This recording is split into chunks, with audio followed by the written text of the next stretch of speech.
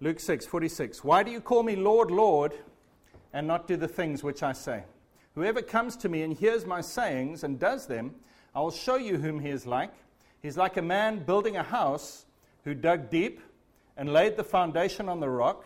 And when the flood arose, the stream beat vehemently against the house and could not shake it, for it was founded on the rock. But he who heard and did nothing is like a man who built a house on the earth without a foundation, against which the stream beat vehemently, and immediately it fell.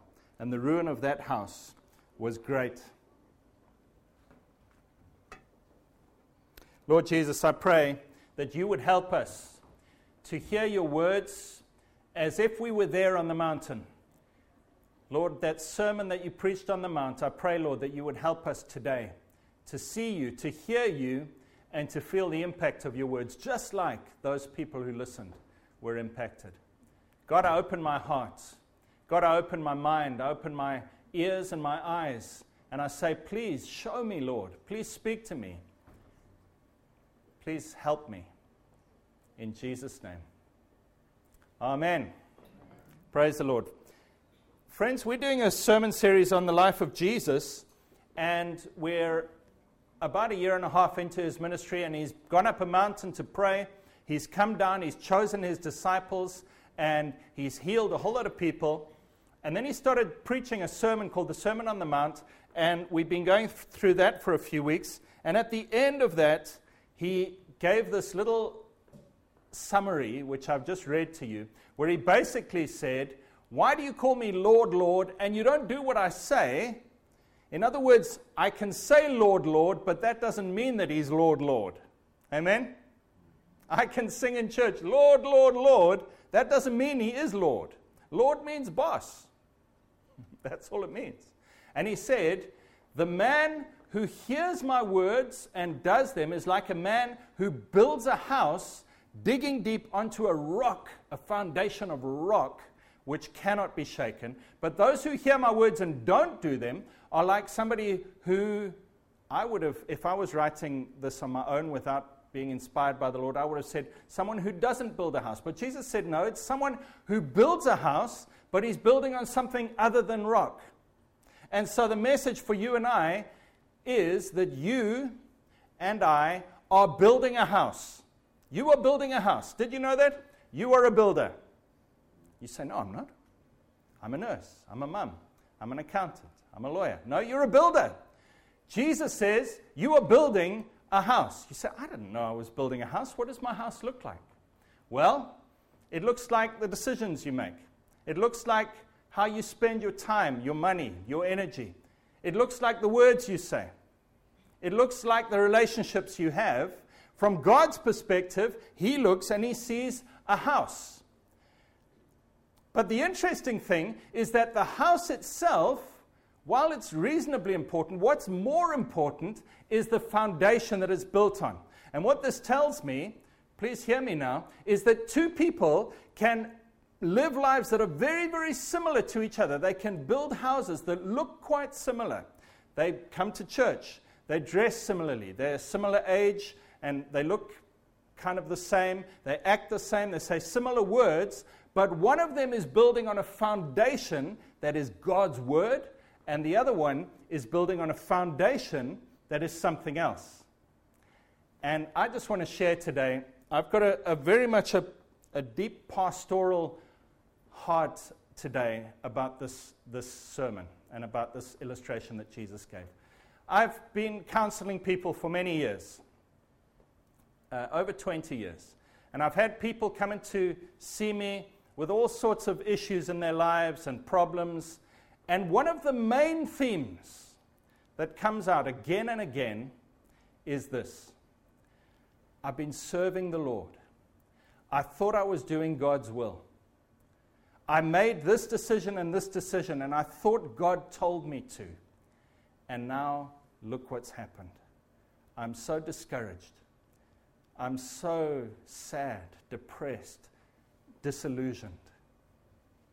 There was a book written recently called Who Moved My Cheese? And it was about a little mouse who he knew where to go to get his cheese, and then one day somebody had moved his cheese, and his whole world was shaken, and he didn't know what was going on, because the things he had built his life on and assumed were right, suddenly everything was changed, and he said, who moved my cheese? What's going on? And I speak to Christians often, usually in their kind of between 35 and 50 is when it hits. They say, you know what, I was serving the Lord with zeal, and I did this, and this pastor and this Christian and this person prophesied, and I heard this word, and this is what I did, and look what's happened. And this little parable of Jesus, this is the first parable we've come across in the Gospels. He says this, he says if you build your life, if you make the decisions and the plans and the actions and the relationships and all those things that we do on a daily basis without even really realizing it, he said if you do those based on a foundation of God's words, of His words, then when the storms come, he doesn't say if storms come, storms will come. He says when the storms come, that will stand. I want to build my life that will stand when the storms come. Don't you? You know, it's easy to worship and serve the Lord when everything's going well, isn't it? When you're in church and the music's great, and everyone's in tune and in time, and everyone around you is fired up, and man, it's just easy. God, I love you. It's wonderful. But as soon as hardship comes, something doesn't go like we thought it would, somebody attacks us, somebody's horrible to us, somebody persecutes us or judges us because of our Christian faith, or something doesn't work out the way it should, that's a storm. Or it may get even worse. Divorce, bankruptcy, health problems, a death in the family, or something in my own life. These storms come. And suddenly I think, what's going on? And I must say, I'm not saying this out of pride, but I've learned now, after many trials and many times of going through storms, to say, Lord, thank you for this storm, because it's showing me what I built my life on. If my life collapses when the storm comes, I'm grateful because I've got time still before I die to build on the proper foundation. Hallelujah, I've got a chance. Rather that than the storm of the final judgment day is the one that shows my foundation, and then it's too late. We lived in Durban, which is a town on the coast of South Africa, and there was a massive storm, and big tidal waves came in the one year when we were there, and people had built amazing, beautiful houses right on the coast, right on the beach. Beautiful view over the sea, and it was just, these houses were worth multiplied millions. They were fantastic houses. And we went for a walk, and we saw one after the other had just collapsed into the sand when these big tides came, because they just washed away the foundation, and the whole house was just gone. Friend, please, as a pastor, I just want to say to you, think about what I'm saying today. What are you building your life on? Is it on God's words, or is it on something else? And I'm going to try and unpack it a little bit for you today. The first question that many people ask, especially a man called Dan Brown. Has anyone heard of Dan Brown? He's an author, Da Vinci Code, I think he wrote, and a few others. He says, how do we know the Bible is the Bible? There were lots of letters and books floating around. And how do we know that the ones that the early church chose were the right ones? How do we know this is the Bible that we can trust? I want to build my life on God's words. How do I know what God's words are? Maybe it's the Gospel of Thomas or Judas, all these different things that these people say. And maybe it was just this kind of conspiracy by the church leaders. We want to keep people controlled, so we're just going to give them some of the letters and not some of the others. And it's not really God's word, it's just some people's inventions of God's word. Has anyone ever thought that? You too? I know. Okay, nobody put their hands up, but I know a few of us have thought that. I know when that book came out, quite a few people were worried about it. And in fact, I think it was one of the channels, the History Channel or National Geographic on TV, did quite a good documentary where they went through all of those things that Dan Brown had said, and they went through and showed whether or not they were true, and most of them were not true. But I just want to talk about Scripture. Jesus said, if you build your life on my words, when storms come, your life will be okay. I want to know that I can build on God's words. And I want to know what God's words are. Is it just the little bits in red in the Gospels? Is that what he was talking about? When he said, if you build your life on my words, was he just saying just the bits in red? You know those little sayings of Christ are in red? Is that what he was saying? Was he including the Old Testament? Was he including the New Testament? Which bits of the New Testament? Maybe it's just Peter and John's writings, but not Paul's and Apollos. Which bits? How do I know? Is it important? 2 Timothy 3, verse 16 says, all Scripture, that word Scripture refers to the writings that we trust, the Bible writings. It says all Scripture is God-breathed. God-breathed, that's what that word means, inspired by God, God-breathed. In other words, little old John on the island of Patmos is writing there, and he's writing his own words, but God is breathing through him and making those words his words. It says all Scripture is God-breathed and is useful for teaching, rebuking, correcting, training in righteousness, so that the man of God may be fully equipped, thoroughly equipped, complete for every good work. So what is Scripture? What is Scripture? We know that the Old Testament was considered Scripture. Jesus quoted from it many times, and many of the other New Testament writers quoted from just about every book in the Old Testament. The Old Testament is considered God-breathed words. We know that. About 40 AD, so Jesus has been dead and risen and gone up to heaven for about 10 years, people started writing down what Jesus had done. And the Gospel of Mark was the first that was written down and officially recognized as a record of what Jesus had done and said in his life. That was done between 40 and 50 AD, very soon after Jesus had risen again. And many people who knew Jesus were still alive at that time and could say, yes, that's right. Yes, that's exactly what he said. Yes. So the Gospel of Mark was the first one. Then the other three were written in the next 20 years or so, Luke, John, and Matthew. And those four were accepted as the gospel records of what Jesus had done and said. There were others floating around. The Gospel of Thomas was floating around, and many others. And you know, Dan Brown and others in their books say, oh, maybe we should trust the Gospel of Thomas. The reason it's not accepted is because most of it is gibberish. You say, Greg, is that true? Can I read you something from the Gospel of Thomas? And most of it is like this. This is what it says. Jesus said, this heaven will pass away, and the one above it will pass away. The dead are not alive. The living will not die. In the days when you consumed what is dead, you made it what is alive. When you came to dwell in the light, what will you do? On the day when you were one, you became two. But when you became two, what will you do? That's the Gospel of Thomas. Saying 11, in case you want to look it up. Let me read you another one. This is saying 7. Jesus said, blessed is the lion which the man shall eat, and the lion become man.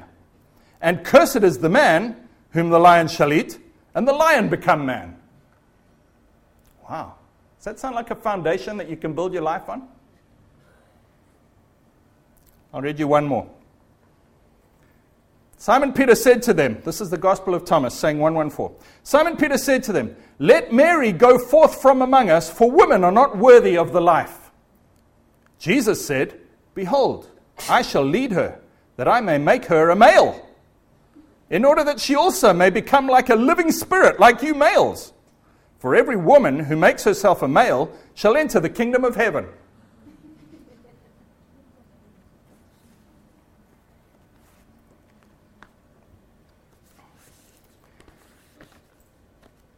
in the first few years after Jesus rose again, the apostles, it says in Acts chapter 2, the disciples devoted themselves to the apostles' teaching. And again in the New Testament, Paul and John and Peter say, we were eyewitnesses, and what Jesus said to us, we pass on to you. And very soon, by about 100, 110, 130, 140 AD, all the churches spread out over a vast geographical area around the world, all accepted the same books, 27 books that we have as our New Testament. It wasn't some pope or council or leader somewhere in some ivory tower who said, these are the books. The churches all agreed. They didn't have internet and email and communication. They just knew. The Holy Spirit said, these are the 27 that you trust. Later, they had councils where all the different church leaders got together and they said, which books are you using? Which ones are you using? Oh, we're all using the same 27. Okay, let's make that the canon. It was obvious to them. It was plain. The Bible books are a foundation, and the Spirit within them said, yes, you can trust this. The others are just gibberish.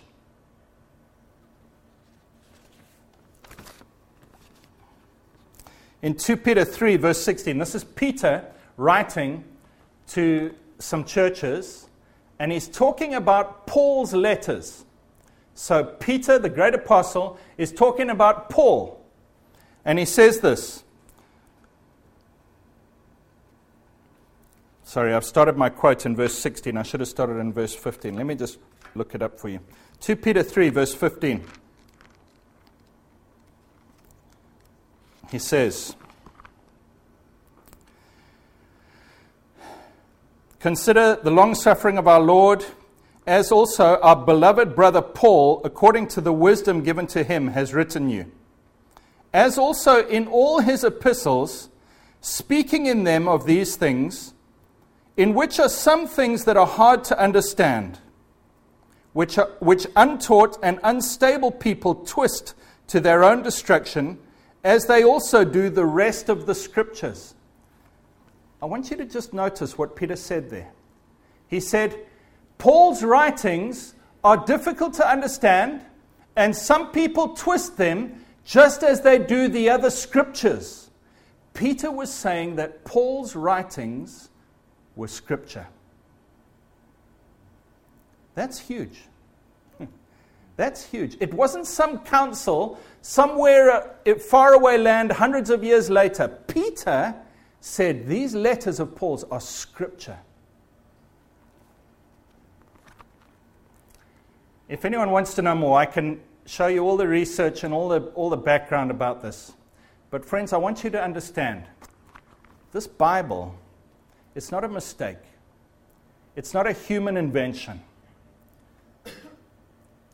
The fact that the Holy Spirit guided Christians of all different nations, races, nationalities, languages, but He guided them all to use the same 27 books.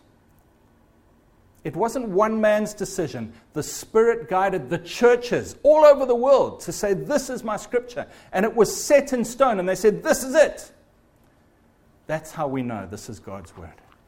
If it was one man's decision or one council's decision, I would say maybe it's not God's Word. This is God's Word. This is God's Word. You can trust it. I just want to talk about some other things that we trust in. I've had friends who said, the Lord led me to marry so-and-so. The Lord led me to sell everything and go to Nicaragua. The Lord led me to do this. The Lord led me to do that. And sometimes people say that when they don't want to be honest enough and just say, I just want to. They just say, oh, the Lord led me. What's the deal with that? Is that Jesus' words? When He said, if you build your life on my words, when the storms come, it will be strong. Is that what He's talking about? If I'm praying one day and I get a vision, or I don't get a vision, I just get a feeling, or I hear a voice, and God says this or that, or go and do this, or go and do that, or this is true, or that is true. Is that the foundation that I can build my life on? Is it? This is important for us. I think it's important. Why is it important? It's only important if you really intend to build your life on this. If you don't, well then who cares?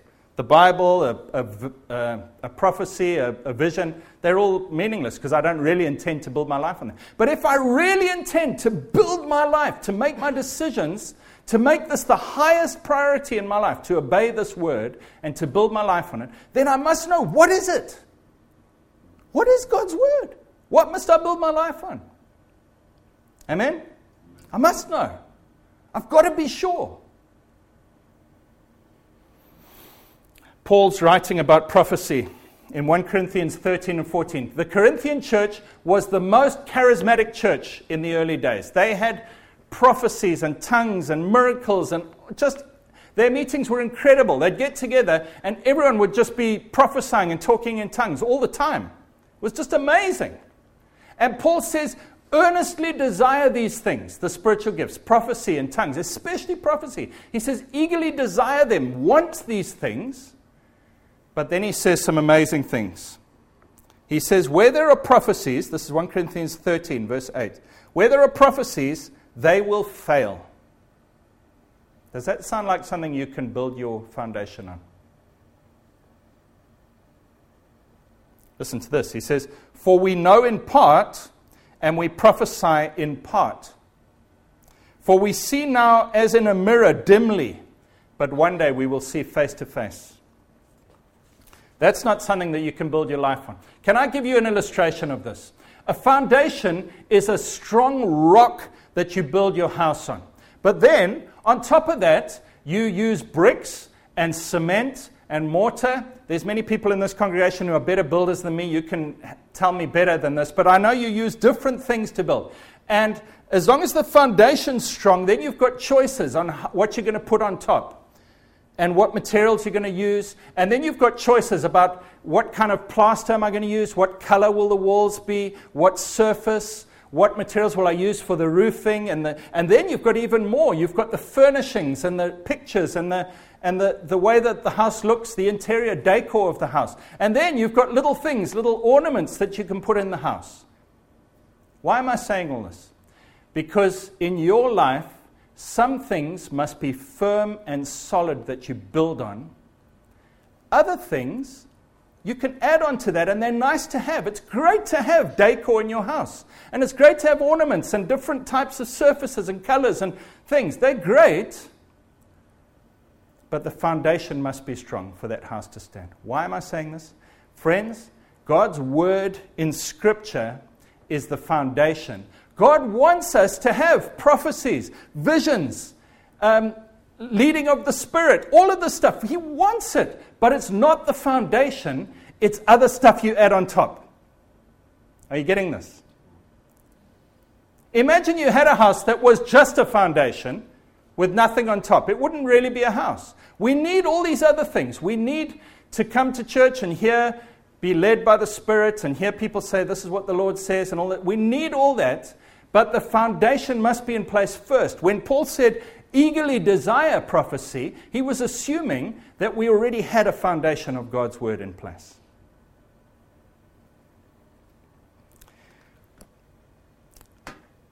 How many, I wonder, of us have gone to the beach and we've made sandcastles? There's two things that we do with buckets and spades when we go to the beach, especially when my kids were smaller. We used to bury people. Did you ever do that? So you dig a hole and you bury someone until just their head's showing. And then my sons did this weird thing where one boy's head was above the sand and the other boy stood and looked like he was picking up the head. And it looked really weird in photos. And we got some really good photos of my boys picking up each other's heads off the floor. We used to bury people in the sand and we used to make sandcastles. And the problem comes for sandcastles where you try to build a sandcastle on top of someone who's buried, because when they move, the sandcastle falls. How many Christians, I just wish I could get this, the hours of pain I've seen in people's lives because they've built on something that is themselves. Instead of a foundation of God's word, they've said, I'm going to build my life on myself. You say, Greg, what are you talking about yourself? Well, I had a feeling. I thought. it was my opinion, or my family always used to say, or my culture says, or whatever it is. But basically, I am the filter of what's true. Or what about this? I believe most of the Bible, but I don't like 3 John. You know what you're doing there? You are the foundation, not the Bible. Because it's going through the filter of you. You are judging what is true and what is not. You're building on yourself. You're saying, I can decide whether this is true or not. You know, in culture now, in the modern day, there's a lot going on where people are saying, we need to reinterpret the Bible for the current times. We need to take the Bible, but then contextualize it and put it into our culture. And that verse and that way that God says this and that judgment, that just doesn't apply anymore. It's no longer relevant. And you say, why do you think that? And they say, well, I just feel it's not right. When the Bible says this, I just feel that can't be true. Friend, you're building on yourself. You're building a sandcastle on your own buried body, and when you move, that sandcastle will fall. I can't stress this strongly enough, Christians. The Bible is the Bible. It's not up to you or me to decide whether it's true. It's God's Word. Who do we think we are? That we, little old us, can interpret which bits of the Bible are true. How proud and arrogant are we?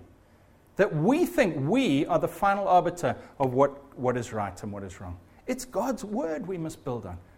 No matter what culture or society, whether it's unpopular, whatever the latest trends are, it's His Word. Why am I saying this? Because if you build your life on something that is just your own feelings or what popular culture says, I promise you, when the storm comes, your life will unravel. And then you'll probably come and see a pastor like me, and you'll say, God did this to me. And God says, I didn't. I gave you my word.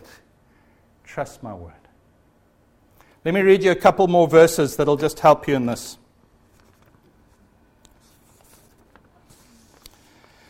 Colossians 2, verse 18. This is from the New American Standard Bible. It says, let no one defraud you of your prize by delighting in self-abasement and the worship of angels, taking his stand on visions he has seen, inflated without cause by his own fleshly mind. Let me read that to you again. Let no one defraud you of your prize by delighting in self-abasement and the worship of angels, taking his stand on visions he has seen, inflated without cause by his fleshly mind. I'm going to just press into this for a little bit, just to try and make my point here. Imagine somebody stood up here in church on Sunday. Okay, I want you to picture the scene. Brother, whatever his name is, Bob, gets up and he's crying. Oh, brothers and sisters, something amazing has just happened in my life. I had a vision. Suddenly our ears prick up. Oh, the Lord has just shown something, so He's changed everything I think. Oh. He spoke to me, brothers and sisters. He appeared to me, and I had a hot fire go up and down my body. And goosebumps. And I was healed at the same time. And I heard a music. And we were like, whoa.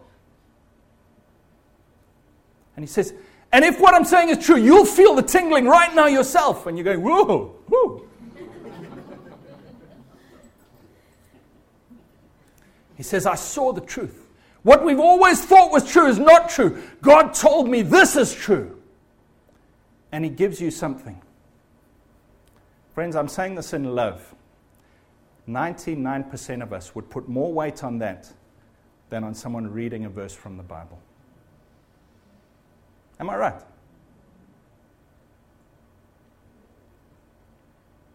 There's a problem there. There's a problem there. I'm not saying don't use furnishings and ornaments and plaster and interior decor. I'm not saying don't use those. I'm saying put them in their correct place. The Bible first, then those things. If you haven't got the Bible, those things will cause your life to fall apart. Because you'll make decisions on something that was never intended to be a foundation. It was intended to be an add-on to the foundation. When you get the foundation right, those add-ons are wonderful things. We love them. We need them. They give us power. They make the house fantastic. If you don't have the foundation, those things will cause your life to fall apart. Is that okay? So, what are we going to do about this practically? Number one, we're going to decide that God's word is first. Number two, we're going to be hungry for His word. We're going to love it. We're going to need it. We're going to look for it, desire it, seek it. Say, God, show me more of your word because I need to build my life on something good. I need to build my life on the correct truth, not just what I thought was true. I don't want to build a sandcastle on me. And then number three, we need to act and obey whenever God's word comes. You know, Jesus, in the passage in Luke, which I read earlier, he said, shall I show you what a man is like who hears my words and obeys them? He says, he is like a man building a house who dug deep and laid a foundation on the rock. But he who heard and did nothing is like a man who built on the sand. In other words, he heard, but he did nothing, therefore he's building on the sand. Every time I hear God's word, I need to do something in order for that to become a foundation. You say, Greg, that's a leap. Listen to this. He who built on the sand is like he who heard and did nothing. So he heard, but he did nothing, and because of that, he's building on something else in his life. But if I hear and I act on what I hear, suddenly I'm making that part of the foundation of my life. I'm going to close. I know I've gone long, but I'm just going to close with a testimony. I was reading the Bible, and I was listening to sermons, and I was living my Christian life, and it was fine, and it was good. And suddenly, through various methods, reading and hearing and things, a couple of verses just popped out to me. I found 3 or 4 verses in the Bible that changed my life dramatically. One was 2 Peter 1, verse 3 and 4, which says, God has given us His very great and precious promises by which we can partake of the divine nature and escape the corruption of the world. And that little phrase, great and precious promises, jumped out at me. And then there was Numbers 23, verse 19, where it says, God is not a man that He should lie, or the son of man that He should change His mind. Has He spoken and He will not do it? And suddenly I realized God speaks promises and He wants me to take Him at His word. And I thought, wow, there might be promises that I haven't even thought of. And then I found a verse in 2 Corinthians 1, verse 20, which says, no matter how many promises God has made, they are yes in Christ Jesus. And the amen is spoken through us to the glory of God. And I read that and I thought, what? No matter how many promises God has made, in Christ they are yes? And I can say amen, and the glory of God will come through my life? So I can find promises in God's word, and they are yes for me? And then the last verse that just nailed it for me was Hebrews 4, verse 1 and 2. Where it talks about the Israelites not going into the promised land, even though God had given it to them, the promised land, the promises of God. And it says, therefore, since a promise remains of entering His rest, let us be careful lest any of you fall short of coming into it. For indeed the gospel was preached to us just as it was to them, but the word that they heard did not profit them because they did not mix it with faith.